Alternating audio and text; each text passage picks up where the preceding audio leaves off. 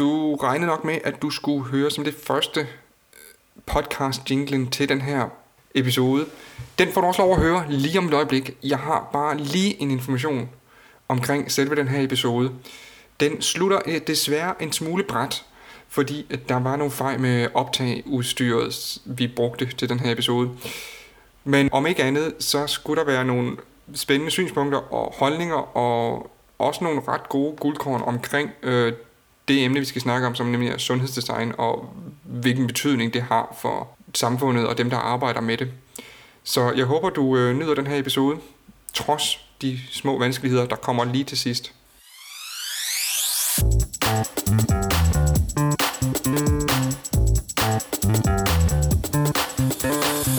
I den her episode vil vi se nærmere på sundhedsdesign og hvad det egentlig er, og hvorfor det er vigtigt, at der faktisk er nogen, der arbejder med det.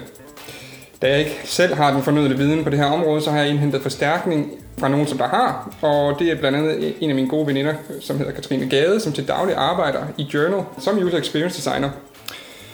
Vil du ikke være sød bare kort og fortælle mig lidt om, hvad du laver i Journal som user experience designer? Jo, det kan du tro. Jamen, jeg blev ansat ved Journal her for, det vil være et års tid siden, at jeg startede. Og jeg startede egentlig ud som meget specifik UX-designer deroppe, hvor at jeg indhentede en masse informationer fra brugerne, og det var både, fordi vi arbejder inden for sundhed, så er det både klinikere og patienter. Altså var jeg ude og lave både workshops og lavede feltarbejde, var ude på afdelingen og observerede klinikerne og deres arbejdsgang osv. Også lavet en del workshops med patienter for ligesom at få afdækket de behov, som de to grupper ligesom havde hver for sig, og så prøvede jeg så efterfølgende at omsætte det til et koncept, som vores system ligesom skulle imødekomme. Så det var meget UX-baseret, og så jo længere tid jeg egentlig har været der, så blev det ret tydeligt, at de manglede en, der skulle stå for mere det grafiske design. Så nu er jeg egentlig, jeg tror min chef kalder det strategisk designer, fordi jeg både skal varetage indhentning af hvad skal man sige, information og findings fra brugerne, okay. Og så skal jeg prøve ligesom at omsætte det til, hvordan at de kan indgå i vores platform, og også hvordan at vi på sigt kan udvide og skalere vores platform, så den ikke kun er inden for et specifikt behandlingsområde, men kan bruges på sigt på andre. Så det er hurtigt at skalere og brede ud og blive okay. bedre. Ja, interessant. Ja. Hvor vigtigt ser du det sundhedsdesign, I laver som værende? Altså, er det specifikt vigtigt for patienterne, eller er det for medarbejderne på de pågældende hospitaler, eller hvem er det primært, det er vigtigt for? Altså jeg vil sige, det er 50-50. Det er svært at sige, at der er en gruppe, hvor det er vigtigere end det andet, fordi at altså det er jo klinikerne. Vi laver et system, som klinikerne kan bruge til at skubbe behandlingsplaner ud til patienterne, hvor de så definerer, du skal tage det her medicin, det skal du tage så ofte osv. Men der er også en stor opgave i, at patienterne de skal indrapportere symptomer til klinikerne, og det skal de gøre via deres smartphone, og det er jo realtidsregistreringer, som vi kalder det, okay. Hvor de skal gå ind og registrere, nu blot for at tage et konkret eksempel, vi arbejder med afføringsinkontinens, så der skal, det er jo super sexet, men der skal patienterne, hver gang de har haft en afføring, så skal de gå ind og registrere det i deres app. Der er en række informationer, som klinikerne de har behov for, hvor det er sådan noget med konsistens, tidspunkt, størrelse, etc. Okay. Som så bliver sendt ind til klinikerne, og de kan så tilgå alt det her data. Og på den måde så kan de være med til både at diagnostisere patienternes sygdom på baggrund af de her symptomer, og også give dem den korrekte behandling. Så jeg ser det lidt som, at det er et samspil imellem, at både klinikerne, at det kræver et stykke arbejde for dem, men det kræver også specielt et stort stykke arbejde for patienterne, fordi hvis patienterne ikke sender det her data ind til klinikerne, så har klinikerne ikke noget behandlingsgrundlag, og så er der jo egentlig ikke noget grundlag for dem at gå videre med. Så det er lidt en balancegang imellem både at skulle lave noget, der imødekommer klinikerne, så de kan bruge det som arbejdsværktøj, men specielt også at motivere og gøre det let tilgængeligt for patienterne hurtigt at kunne registrere, fordi hvis det er for besværligt, hvis det ikke er intuitivt, så ved man godt, at så er patienterne ikke, altså så får man det bare ikke gjort, fordi at det der med at skulle registrere noget, som er måske meget privat, det skal ligesom være motiverende for dem, også selvom de ved det for egen vindings skyld. Det er jo ikke en fed, hvad skal man sige, indsats, du skal lave, Nej. der skal registrere sådan noget. Jeg tænker også, at der må være en læringskurve for patienterne, fordi at det er jo måske som ofte ikke dem, der efterspørger de her ydelser, men mere, hvad kan man sige, klinikerne og det offentlige sygehusvæsen og sådan nogle ting. Så jeg tænker, at der må også være en væsentlig læringskurve for patienterne nogle gange, fordi de nogle gange bliver påduttet de her systemer, som de skal så lære at bruge. Hvordan, hvad kan man sige, tilgår I det i jeres måde at arbejde på, altså når I så undersøger, hvad der er godt og dårligt design i det? Ja, det er jo svært, og også kvæg vi arbejder inden for et område, som er så nyt, men det er helt sikkert, at vi er meget bevidste om, at patienter er udmattet, eller hvad skal man sige, bliver bombarderet med en indsats, de skal lave hele tiden, de skal besvare spørgeskemaer osv. Ja. Men man skal hele tiden huske, at hvad det er, der er golden standard, det er noget, vi arbejder meget inden for at kigge på. Og lige nu der er det ofte papir. Det er papir, der bliver brugt på tværs til at indhente data omkring patienterne. Og det er både spørgeskemaer, det er også, hvor de skal registrere deres afføring osv. Så får patienterne et kæmpe ark med papir med hjem, hvor de så skal tage det med rundt og registrere via papir, og så skal de tage den her bunke papir med ind til klinikken eller til afdelingen, når det er, at de så skal ind til konsultation. Så selvom at vores app, at der er selvfølgelig nogle huller i den, men det er en klar forbedring, og der er en klar bedre tilgængelighed, end der er i det analoge form. Fordi så skal du også have nogen, der sidder og indtaster de her oplysninger, efter at patienten har udfyldt det. Ja, præcis. Ja. Det som er over på hospitalsiden, at der er en masse arbejdsgange, der vi kan med til at optimere, fordi der er ikke så meget arbejde for lægesekretærerne. Så det er sindssygt komplekst jo et eller andet sted, men altså, man kan sige, at der er både en økonomisk og også arbejdsmæssig gevinst at vinde hos hospitalet, men også på selve patienten, at de ikke skal tænke på sådan en helt lavpraktisk ting, som at tage det her papir med rundt, hvor der står afføringsskema, og altså have det med rundt på arbejde, og de skal notere hver gang, og have det med ud på toilettet, og så har de glemt deres kuglepind, så har de glemt arket derhjemme, og så får de det ikke gjort, og altså det der med, at bare det, at det er så tæt på dem, helt fysisk, og også at det er så diskret, det er noget, som specielt når vi arbejder inden for inkontinens, at det er noget, de lægger rigtig meget vægt på, at det er meget diskret, det kan de bare gå ind og notere i deres app, den er tæt på dem, og der er ikke nogen, der kan se, at det er det, de er inde og registrerer. Så sådan en ting, som både det er lettere tilgængeligt, det gør, at de er mere motiveret til at gøre det, og også at det ikke er så indiskret, det gør også, at de har mere lyst til at gøre det. Det er i hvert fald det, de siger, når vi taler med dem. Okay, okay. Så det der med at kunne holde noget, de her følsomme områder stadig private, er ret vigtigt for patienterne? Meget. Okay. Fordi der er rigtig mange, nu bliver det meget specifikt inkontinens, men der er rigtig mange patienter, de er meget...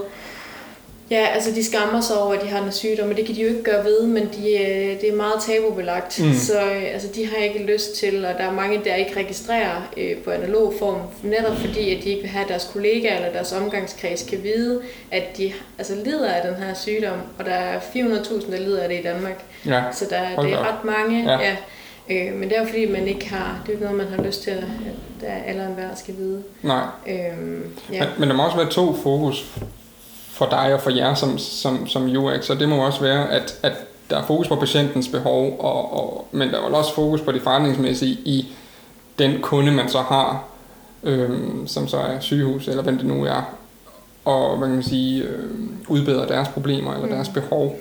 Og der må være nogle clash en gang imellem med, at man må gå på kompromis og ikke rigtig... Der skal klippes nogle tæer og rundbevæges nogle albuer og sådan, men det, altså, man kan også sige, at de to grupper, vi arbejder med, det er jo yderpolerne et eller andet sted, fordi at når det er lægerne og det er afdelingerne, de har nogle ret høje krav til, hvilken information de skal bruge, for at de kan behandle patienterne korrekt. Så de har jo en kæmpe ønskeliste af ting, som de gerne vil vide omkring patienterne, hvor vi også nogle gange hiver dem over i den anden retning, og så siger, at det her det får I ikke patienterne til, det er simpelthen for stor en arbejdsbyrde. Ja. Så ender det med, at de slet ikke udfylder noget, så vi er nødt til sådan at trække dem lidt i den anden retning nogle gange, fordi at det er jo klart, at for dem, de tænker jo viden er magt, og de vil gerne vide alt om patienterne som overhovedet muligt. Men der er vi også bare nødt til at se det ud fra patienternes synspunkt, at arbejdsbyrden skal altså ikke være for stor, specielt ikke hvis man er syg. Så der er det lidt sådan, at jeg afbalancerer imellem, hvad er minimumskravet for klinikerne, så starte ud med det, og så prøve at gøre det så nemt og mindst besværligt som muligt for patienterne at indtaste. Ja. Så det er ligesom, at begge parter ligesom vinder. Okay. Men det er først og fremmest der den arbejdsgang, at blandt andet jeg primært er med ude ved afdelingen at definere, hvad er minimumskravet, I skal vide om patienten, for at I kan være med til at diagnostisere og behandle dem. Fordi altså hvis de kunne vælge på alle hylder, så havde de sagt, at de skal registrere det, og det skal være, altså de kan fremsætte en masse krav, hvor at det er bare... og der slår du så igennem og siger, at det er ikke muligt at indskaffe alle de her oplysninger altid, og det vil være overvældende for patienten. Ja, man skal sige det på en pæn måde, hvor at man altså fremlægger det ligesom, at altså, ja, det skal være lidt, hvordan man leverer budskabet. Ja. Men siger ligesom indirekte, at det er... Altså, det bliver problematisk i hvert fald at indhente alt det her information fra patienterne.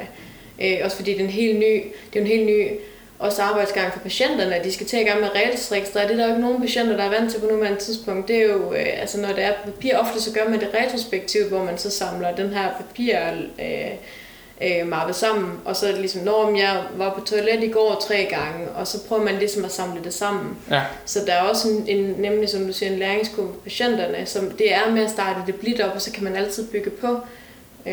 Men jeg tænker, at jeres spektrum af de patienter må spænde ret bredt, fordi det er jo alle, der kan have den her sygdom, går jeg ud fra.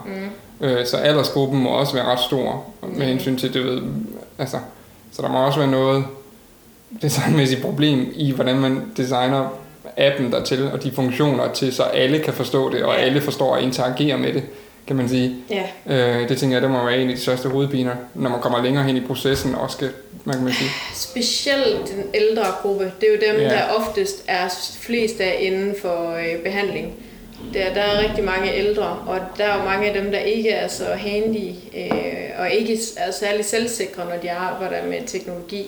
Altså ved ikke, hvad en app er for eksempel, og er meget usikre på, om de gør det rigtigt og sådan nogle ting. Så, og specielt også fordi jeg tror, de er også trætte af nogle systemer og nogle processer nogle gange, så har nogle få patienter kan godt have sådan lidt negativ tilgang fra start, fordi hvad er det nu for noget nyt fancy noget, vi skal tage i gang med, hvor at man godt kan mærke, at men de er, netop fordi de ved, det er i deres egen interesse, så plejer de altså også at være rigtig motiveret og vil gerne gå den ekstra mil for at altså yde noget, fordi det kommer dem selv til gode på sigt. Ja. Okay. Men den ældre gruppe, det er svært, og der er der nogen, vi ikke kan... Er det en og samme app? Nej, til den her sygdom, den her problem? Lige nu er der flere forskellige, men det er inden for indikationer, som vi kalder det. Så der er en app til urininkontinens, så er der en til afføringsinkontinens, så har vi også lavet en app til danske blødere, som vi er ved at sælge ind til Sverige. Så der er 3 forskellige apps lige nu. Så vi har adskilt det også, fordi at områdene alligevel er så forskellige, så som man patient, så skal man ligesom have en app per sygdomsområde lige nu, kan man sige. Og så ved jeg ikke lige, hvor fremtiden bringer i forhold til at skulle lave en platform. Det har vi snakket en del om. Men lige nu er det selvstændige apps inden for hvert område. Ja. Det er måske også det mest fornuftige. Altså indtil at folk får flere sygdomme, eller 7-9-13 ikke gør, forhåbentlig. Ja. Men altså, der må også være noget, fokus må også nogle gange være på at spare tid, kunne jeg forestille mig, ikke for patienterne, men for sygehusene og medarbejderne ofte. Så det er vel også, altså, det er vel måske næsten det største, altså forretningsmæssige fokus, ikke? Altså, at hvis I ikke skærer ned på den tid, de skal bruge på at registrere og hvad ellers, altså.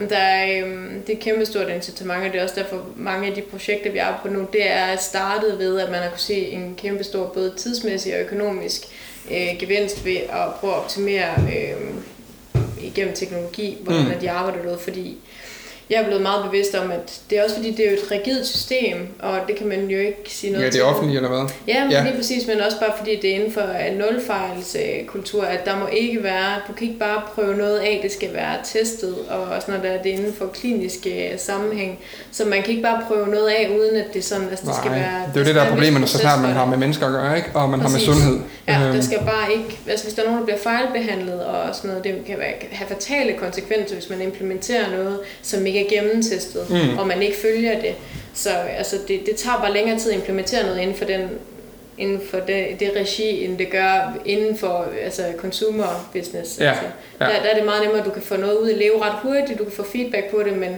de konsekvenser, det kan have, kan ikke være så fatale, som det kan, når det er inden for behandling. Nej. Og der er altså bare nogle kvalitetsmæssige krav, man skal leve op til, når man laver teknologi inden for sundhedssektoren. Ja.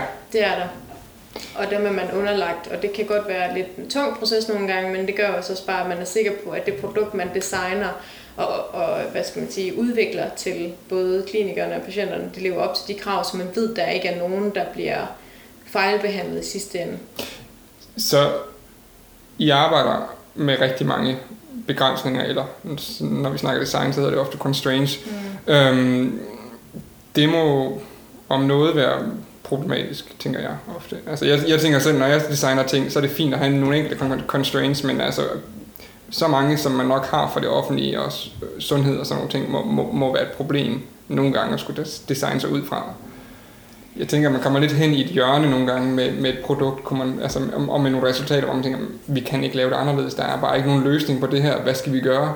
Er det så backtracke fuldstændig, og så bare gå i en helt anden retning, eller? Altså, vi har heldigvis ikke nået ind i en blindgyde, eller hvad skal man sige nu, fordi at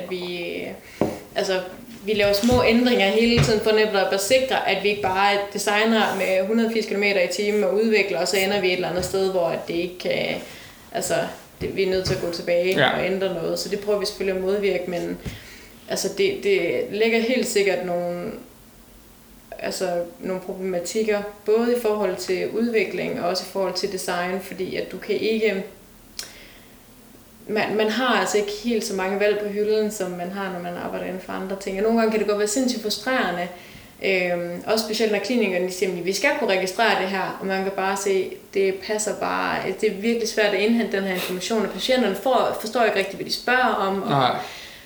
Men det er et krav, den her information skal de bare have. Ja. Så må man være kreativ i den måde, man så forsøger at hvad? Jeg har også fundet ud af, at være kreativ inden for den her verden, det er virkelig farligt. Er det? Man må helst ikke være for kreativ.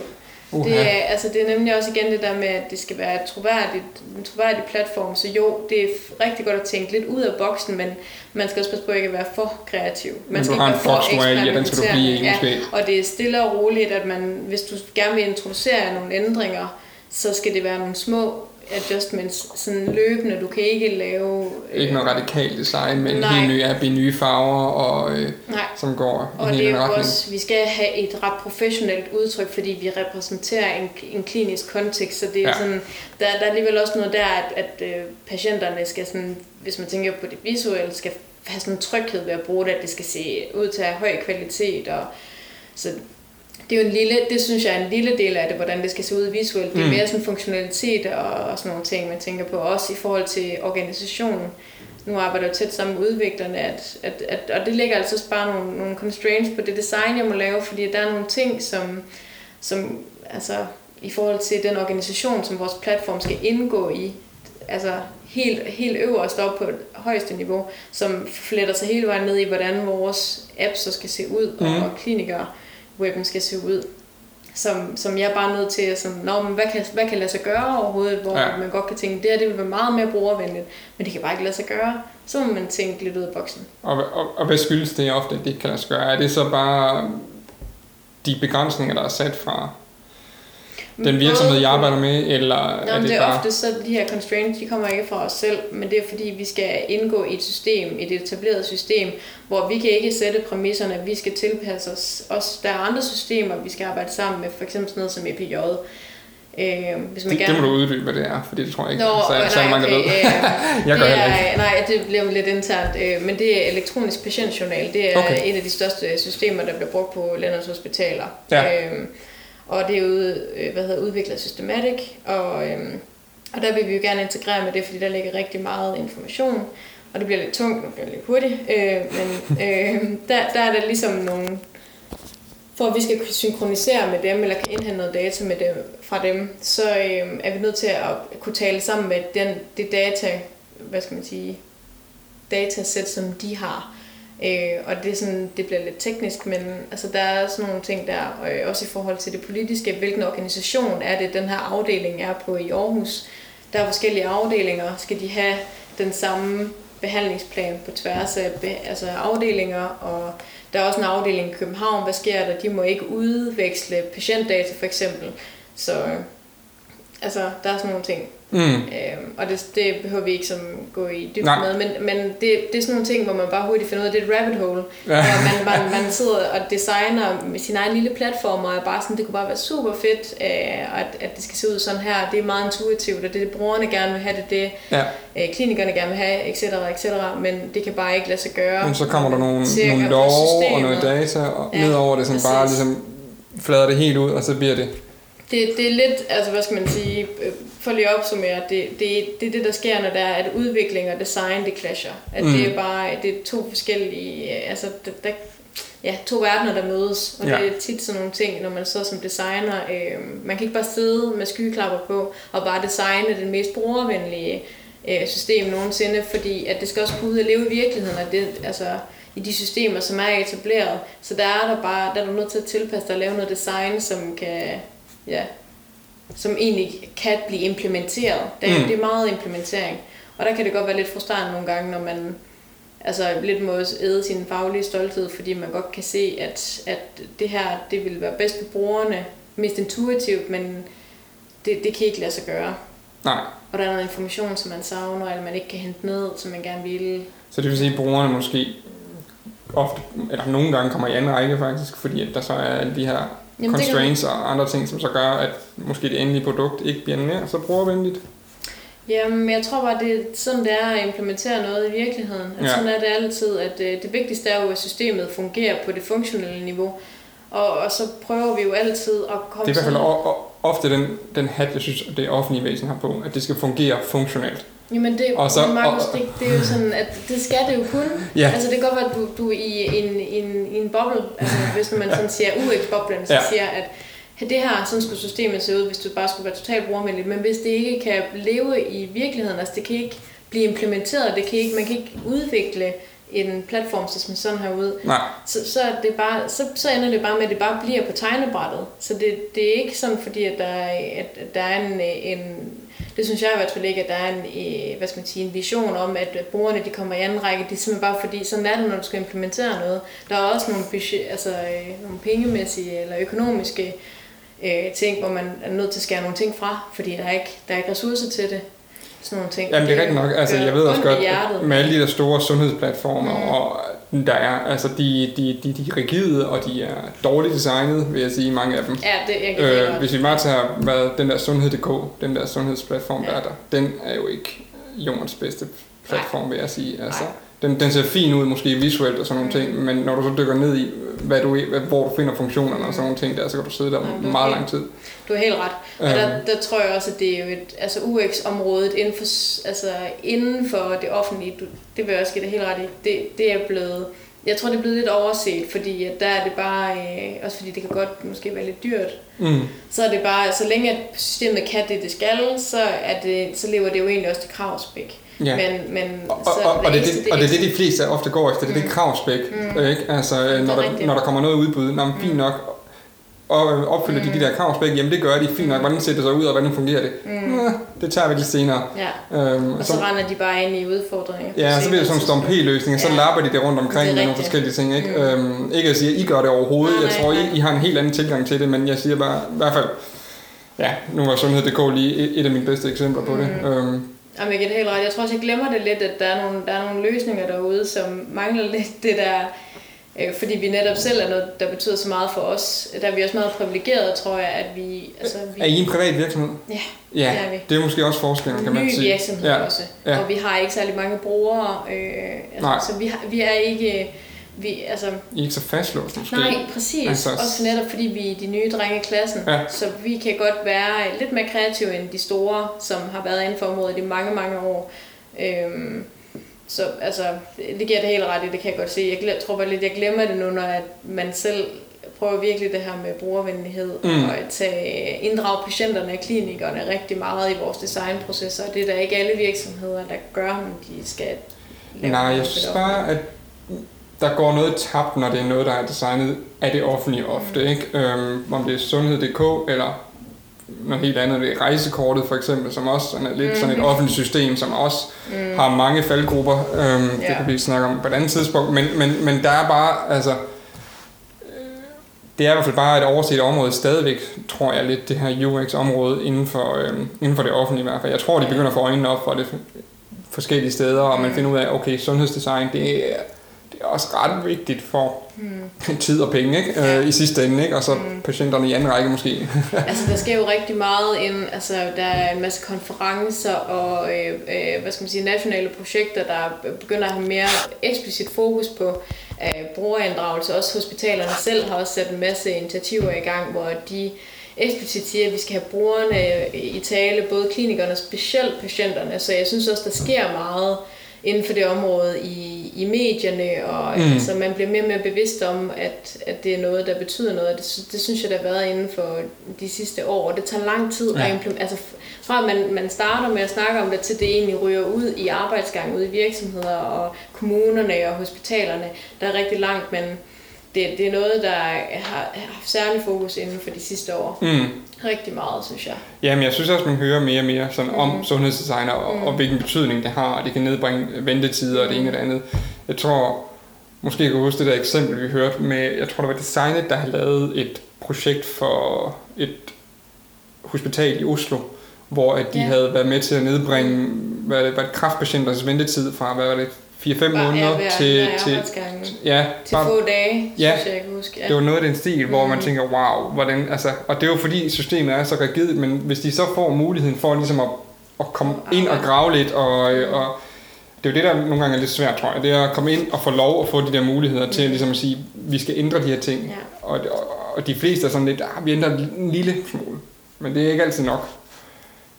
Nej, det synes jeg også, det er noget, vi specielt har meget fokus på, når jeg også vil lave feltarbejde, altså observere klinikerne og få mappet deres arbejdsgang ud, for hvor er det, at vores system kan være med til at facilitere en effektivitet, og også at de ikke skal bruge så meget arbejde på dokumentation og indscanning af papir, sådan nogle ting, der bare tager sindssygt lang tid. Så er du faktisk med klinikere sådan rundt en dag, hvor du så observerer deres arbejdsgang, og når nu sidder de i taster her, og nu gør de det her, okay, kunne vi være med vores app her i stedet for? Ja, finde de her touchpoints. Det er sådan, det er altså aller første arbejde, vi nærmest laver, når vi kommer ud på en afdeling. Det er, at det der er helt overordnet, hvor vi ligesom prøver at mappe ud, hvordan er arbejdsgangen på nuværende tidspunkt, så se de steder, hvor et system kan være med til at effektivisere det. Fordi der er rigtig mange træge arbejdsgange, og det er også mange arbejdsgange, som klinikerne er rigtig kede af, og skal bruge så meget tid på at scanne papirer ind, og så, det er noget, der tager rigtig lang tid at skrive data ind manuelt fra papir til et system, og det er jo ikke noget, når de er sindssygt presset i forvejen, de synes jo heller ikke, de har tid til det, og det er endda en lille del af det. Okay, men det er noget af det første arbejde, vi laver, når vi kommer ud. Også lave workshops, hvor at klinikerne selv er med til at definere deres arbejdsgang. Og også deres arbejdsgang med patienterne, hvornår er patienten inde til konsultation, i hvilken periode skal de registrere deres symptomer og så videre. Så det er sådan det aller første arbejde. Før vi overhovedet begynder at snakke løsning, så er det arbejdsgangene. Og arbejdsgangen også med patienterne. Ja.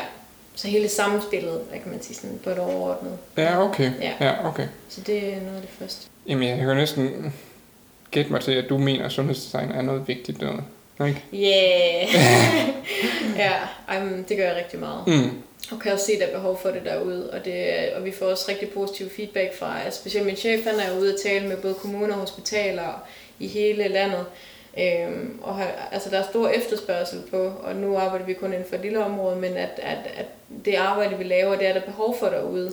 Men jeres arbejde er at tage analoge ting og digitalisere dem, i rå forstand måske? Det er i hvert fald det første sted, vi starter, fordi der er rigtig meget, der bare er på papirsform, og det er egentlig lidt den måde, vi startede på, og så vil vi selvfølgelig gerne udvide på sigt, men lige nu der er det, nemlig for at sige det lidt enkelt, så er det egentlig, vi gør. Og det er det første skridt på vejen. Er resultatet så ofte altid en app, eller en webplatform, eller kan det være noget helt tredje? Lige nu er det en web portal til klinikerne, som de kan tilgå ind for hospitalet, og en personlig app, som patienten får med hjem, at de kan downloade via App Store. Og der har vi talt om, at man også kan bruge nogle fysiske devices, hvad det hedder, wearables, sådan nogle ting. Ja. For eksempel når patienterne de skal registrere, hvor meget de tisser. Der kan man jo få sådan en kop, der måler, hvor meget der er i koppen, og så kan man måske koble den op på sin telefon. Nu har vi også været inden for et område som kold og diabetes, hvor det er meget motion og sådan nogle ting, der fylder meget. Hvor der kunne man jo også synkronisere med, diverse fitness tracker, eller smartwatches, eller noget af den stil. Sådan at man slipper for, at patienterne skal indtaste alt via vores app, at man kunne indhente det data på anden vis med andre wearables og sådan nogle ting. Ja, jeg tænker, at wearables bliver nødt til at blive pushet en del mere i Danmark. Altså der er vi lidt bagefter, vil jeg sige. Altså, vi bruger vores smartphones meget, men jeg ser ikke særlig mange deciderede bruge wearables i sundhedsdesign, eller hvad kan man sige, offentlig design, hvor man tænker, hey, nu kan du gøre det her på din håndled, ikke? Ja. Jeg ved, at der er en lille virksomhed, der hedder Timo, som arbejder med at lave det er sådan en ADHD-app til, som er baseret på Android smartwatches til børn, hvor de så kan tracke og holde øje med deres dag og hvad de nu skal og sådan nogle ting. Og det er jo også en form for, man kan sige, sundhedsdesign på en måde, ikke? Hvor jeg tænker, der har man. Men altså problemet er lidt, at hvis du har en ældre gruppe mennesker og skulle bruge et digitalt ur og sådan nogle ting, så kommer du ud i noget clash der, tror jeg, med generationen, ikke? Men altså. Lige nu rammer vi også lidt ind i et sjovt punkt, hvor at der den ældre generation er ved at vende sig til at bruge teknologi, men jeg tror, jo længere tid der ligesom går, så bliver alle, også de ældre generationer, mere færdige med at bruge teknologi. Lige nu der er der stadig en stor gruppe, hvor det er helt nyt, og de bliver introduceret til det inden for meget kort tid. Men der tror jeg, det bliver en større og større del også af den ældre population, at de bliver vant til at bruge smartphones, for eksempel, og wearables i deres hverdag. Jamen det tror jeg nok ret. Jeg tror, der er en helt ældre generation, som ikke er vant til touch interfaces, kan man sige, ikke? Som kun er vant til mus og computer og tastatur, ikke? Ja. Til en vis grad måske stadigvæk nogen, der slet ikke er overhovedet, men på et eller andet tidspunkt, der tror jeg, at den generation, som er ukendt med teknologi, den bliver jo ligesom den bliver udvandet, den gruppe bliver mindre, jo mere tiden går. Men man kan sige, hvis du har alle i befolkningen med på touch interfaces, så er du ret langt, kan man sige, med at kunne udvikle systemer, ikke? Som alle vil kunne forstå eller bruge. Men der er helt sikkert en kæmpe fremtid i at bruge wearables i stedet for. Og det vil vi også. Det tror jeg også. Man kan også se, hvor hårdt Apple de pusher de her sundhedsting på deres Apple Watch, ikke? Og der tænker jeg, det er ærgerligt, at der ikke er nogen danske virksomheder, der har, at begynde at tage det ind til sig endnu, ikke? Og design specifikt dertil, fordi der kunne ligge nogle gode sundhedsmæssige ting der til, ikke? Ja, som nævnt lige i starten af episoden, så mister vi lige de sidste 1,5 til 2 minutter, og derfor så stopper episoden nemlig lidt brat, hvor det sidste vi hørte var omkring wearables, smartwatches og hvordan den her nye teknologi kan bruges i sundhedsregi. Jeg var rigtig glad for at kunne have Katrine Gade med som eksperten på det her område, fordi det er et område, der ligger en smule væk fra mit interessefelt og forståelse også. Så jeg lærte i hvert fald en masse nyt omkring processer og sundhedsdesign og hvad man gør og hvor fokus ligger for en lille virksomhed som Journal, som Katrine arbejder i. Jeg håber også, at dig, der lyttede med, at du fik noget ud af det. Jeg kan ikke garantere, at de fremtidige episoder kommer til at blive nær så, fagtunge. Det her, det var lidt det var både et forsøg, og det var en anden retning, vi prøvede den her episode i.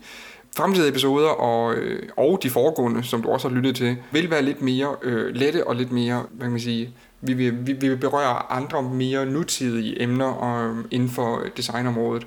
Så næste gang Katrine forhåbentlig kommer på, så kan det være, at vi snakker om noget andet form for sundhedsdesign, der er mere nærliggende for andre og for mig selv. Så lad os krydse fingre for det, og så vil jeg bare sige tak, fordi du lyttede med, og Skulle du stå og være interesseret i at vide mere om Katrine og Journal og hvad de ellers går og laver, så kan du hoppe ind på podcastens hjemmeside, som hedder WIF, og det er wiif.dk, hvor alle podcast-episoderne ligger. Og her kan du også få en kort beskrivelse af, hvem der var gæster, og hvad vi havde at snakke om, og at læse mere om de enkelte episoder.